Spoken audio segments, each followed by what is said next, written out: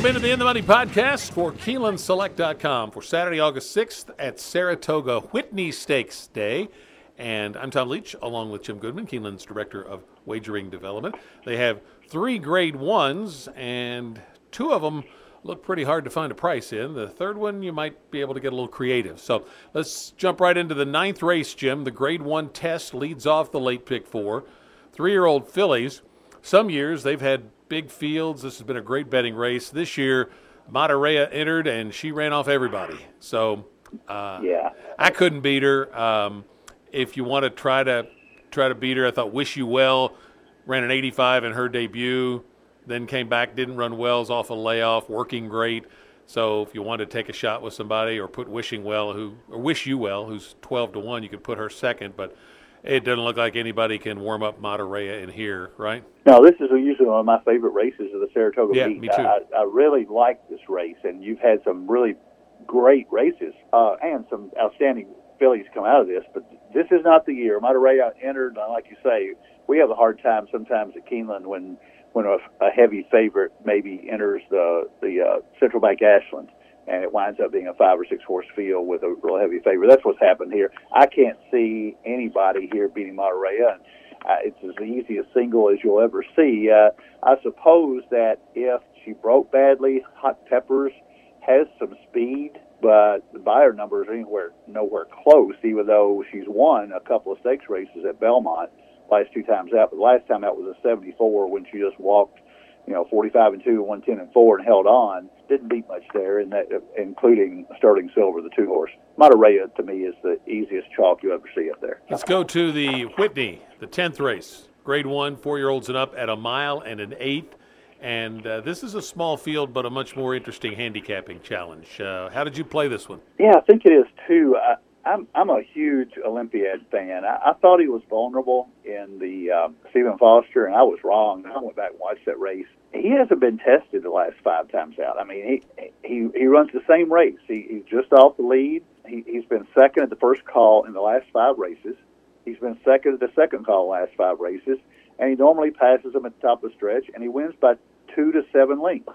That's as consistent as you'll find from a horse. And American Revolution beat him back in the Cigar Mile at Aqueduct last December. But other than that, he's been unbeatable. He's 5 for 5 in 2022. I think he's going to be the favorite. If he wins this race, he'll probably be the favorite at Breeders' Cup Classic. So I like Olympiad here. Life is Good, obviously, is my second choice. You're not going to get any price in Life is Good. He's never been even money or better. He didn't win the Dubai World Cup, came back in the neighborhood and just blew him away at Belmont. So he's going to be a huge favorite here. But I like Olympiad a little better. I think he's getting better. Life is Good has only been out 1 time since Dubai. And I think the price on Olympiad is going to be better. So pick 4, I'm going to stick with those 2. American Revolution ran well in the Foster, but was no match for Olympiad. Hot Rod Charlie didn't win the Monmouth race, but it was just a tune-up for this one after coming back from the Dubai World Cup, where he finished second to Country Grammar. I could make a case for Hot Rod Charlie in here. I'm not going to use him. I think Olympiad's better right now. And in a 6-horse field, I don't want to use more than 2 here because I'm going to spread the last 2 races. So I'm going to take a stand with Olympiad. Going to use Life is Good as a saver, and I'm going to leave out Hot Rod Charlie. I may regret that. I'm going to take Hot Rod Charlie for my pick, and it's really more of a key horse than a win pick because this, to me, is an approach I'm going to take like I looked at the Haskell, where you had 2 heavy favorites in Taiba and Jack Christopher, and I took Cyberknife, who came off a layoff with a so-so kind of effort, but it was just a prep like the one you mentioned for Hot Rod Charlie at Monmouth. And Cyberknife, I thought, if he could run second to one of those favorites, you'd get a much better exacta, and he ended up winning it. So I'm going to look at this the same way and play Hot Rod Charlie as my key horse and just box him in exactas with the other 2. And maybe he could get up and win it. If he does, I think the script would be the fact that he's out of the 2-hole. They're putting blinkers on, and I think his best strategy is to go to the lead. Pratt is back on him, and this horse has had his best races with Pratt riding, one of which was in the Belmont last year in defeat. But he ran some sharp fractions and still hung on for a determined second to Essential Quality. I think it takes that kind of race at a shorter distance. Here he might have a shot to do it. is to take the fight right to him, make life good, pass a horse going a mile and an eighth for the first time, see if he can do it, and then hope that Olympiad, bounces a little bit off that 111 last time, because I think Olympiad to me is the most likely winner. I'm like you on that, but I'm going to make Hot Rod Charlie my key horse. The other thing I like is, Doug O'Neill knew what he was going to be facing here, and he still entered this horse anyway. He could have waited for the Woodward and found a much easier spot. So I'm going to try Hot Rod Charlie and basically use all three in the pick four and key him in exactas within the race. The Grade 1 Saratoga Derby is next. It's 3-year-olds going a mile and 3/16 on the turf, and I thought there's a good chance to catch a price in here, and I'm going to try to do that with Psy Dog, the 8. I went back. He was a very impressive winner at Keeneland, and then he went down and ran on that quirky turf course at Churchill during Derby week, and he finished strong and actually galloped out past the winner and finished third, I think it was. And then he ran up at Belmont and ran a longer distance, which I think he will be at his best at. And he started to move. He was down on the inside, started to move on the final turn, never could find a path to run, and finally got clear late, and it was just too late. But again, a good gallop out. So I think this horse is better than his last 2 races look for Graham Motion, and I think you're going to get a really nice price. So I'm going to try Psy Dog, but I also want Nation's Pride from Charlie Appleby's barn, Stone Age from Aidan O'Brien's barn. I'm going to use Classic Causeway, just maybe he's that good on turf for Kenny McPeek. And then the 2 Pletchers, Emmanuel and Annapolis, I'm going to use both of those. I think there's another Pletcher in there, but I don't like it as much. So I'm going to go 6 deep in here and try Psy Dog for an upset. How about you? I'm going to go deeper than that. I could only eliminate. I'll tell you who I could have eliminated here is Main Event, the 1, Stolen Base, the 5, and Ethereal Road, the 11. So of those 8 horses that are left, I'm sure 6 of those are yours. And maybe you don't agree with me on the 3 that could be eliminated, but I think Annapolis is going to be overbet in here. Very lightly raced horse. Yeah. Has never been a mile and 3/16, but Pletcher and Ortiz going to get bet. Nation's Pride is going to get a lot of betting for Charlie Appleby and Buick and William Buick. I like Grand Sonata coming out of the same race. All these horses that came out of the Belmont Derby were right there together. And, Classic Causeway got the lead and just hung on. But everybody else was right there in second, a length and a half. Psy Dog finished 6th, but only got beat a length and a half. How can you throw him out and not throw out Grand Sonata or any of the other horses that finished in that bunch? And then you take the other horses that come out of different races, and even Royal Patronage was 17-1 that day. Got beat by a length and a quarter. Yeah, I actually first picked time him. in North America. I picked him in that race. I thought I was. So I don't know how there. you can eliminate any of those horses that came out of there that finished within 2 lengths of the lead. You've got to use them. And so then you look at the other horses that didn't race there, like Annapolis. You got to use him. And then Emmanuel coming out of the Pennine Ridge at Belmont, and that was the first time on turf.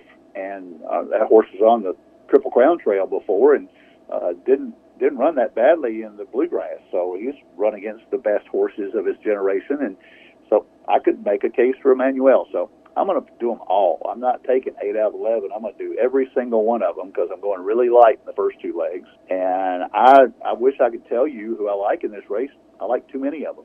So tough race, but I think that balances out with, if you have a strong opinion in the first couple, you can certainly use a lot in this one and even in the maiden special weight coming up. Yeah, if I was not including Hot Rod Charlie in the Whitney, I'd probably be going deeper in here as well.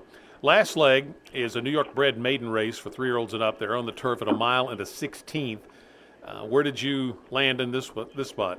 Well, again, it's one of those races that I think you need to spread simply because you've got some horses in here that have proven they can't win. I don't like those horses. I absolutely hate Dream Point, the 8 horse, 0 for 17 maiden. However, Joel Rosario gets on his back. So his buyer's fit, and maybe today's the day he gets over the hurdle. But, I mean, he's been consistent. He's finished second 4 times and 2/3. But 0 for 17 maiden I would usually throw out, except for Joel's riding, so I'm going to use him. Chad Brown's got a first-time starter in here, the 7, to walk him down. Biondi, I guess, for Saez and Jim Bond is going to be the favorite in here. Lots of early speed, has not been able to hang on, but has not completely quit either. and has a lot of experience at a mile 16th. It's the only distance he's ever run. So I think with Saez taking him out, 7's going to be the favorite. Your Mission, the 2 for Pletcher on the inside, is going to get a lot of play as well off that second place finish, first time out at Saratoga, off a long layoff. Curlin's Wisdom for Linda Rice and Jose Ortiz, 0 for 8, but has been in the 69, 75 buyers, what it's going to take to win this. And I'm also going to throw in Action Jackson. Jorge Abreu is a really good trainer, and he gets this one from Joseph Saffie, or Saffie Joseph. And so Action Jackson at 8-1 is a price. I'm going to use those 6. If you made me pick a favorite, I would think it would be the James Bond horse Biondi. Thought I might sneak Action Jackson in there past you. You had that one too. You almost did. I took Walk 'em Down on top just as a Chad Brown firster, but then I got Action Jackson, the first time Abreu angle, and getting Pratt. The 2, Your Mission, Scott Pletcher. The 5, Sir John with Mott. The 9, it's James Bond, who's had a nice meet with limited number of starters, and Saez riding. And then I'm going to also throw in the 1, Bert. Second time on the turf, and the first time was an improvement. So going to go 6 deep in there when we get to the pick 4, which we are at. So here's my ticket. I'm going to single Matarea. So 1 with 2, 4, 6, with 3, 4, 6, 8, 9, 10, with 1, 2, 4, 5, 7, 9 for $54, and looking to catch price on the back half of this late pick 4. How about you? We have very similar tickets, except I'm leaving out Hot Rod Charlie. So I go 1 with 4, 6, and then I've got enough money to go all in the Derby. And then I'm using 2, 3, 4, 7, 8, 9 in the last leg. So that's 1 with 4, 6, with all, with 2, 3, 4, 7, 8, 9, and that's a $66 ticket.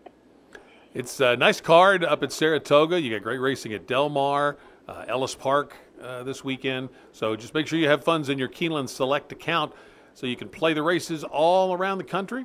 We'll be back next week for another edition of the In the Money podcast, the first Arlington Million at Churchill Downs. I'm sure we'll be talking about that the next time we gather with you right here on the In the Money podcast for KeenelandSelect.com.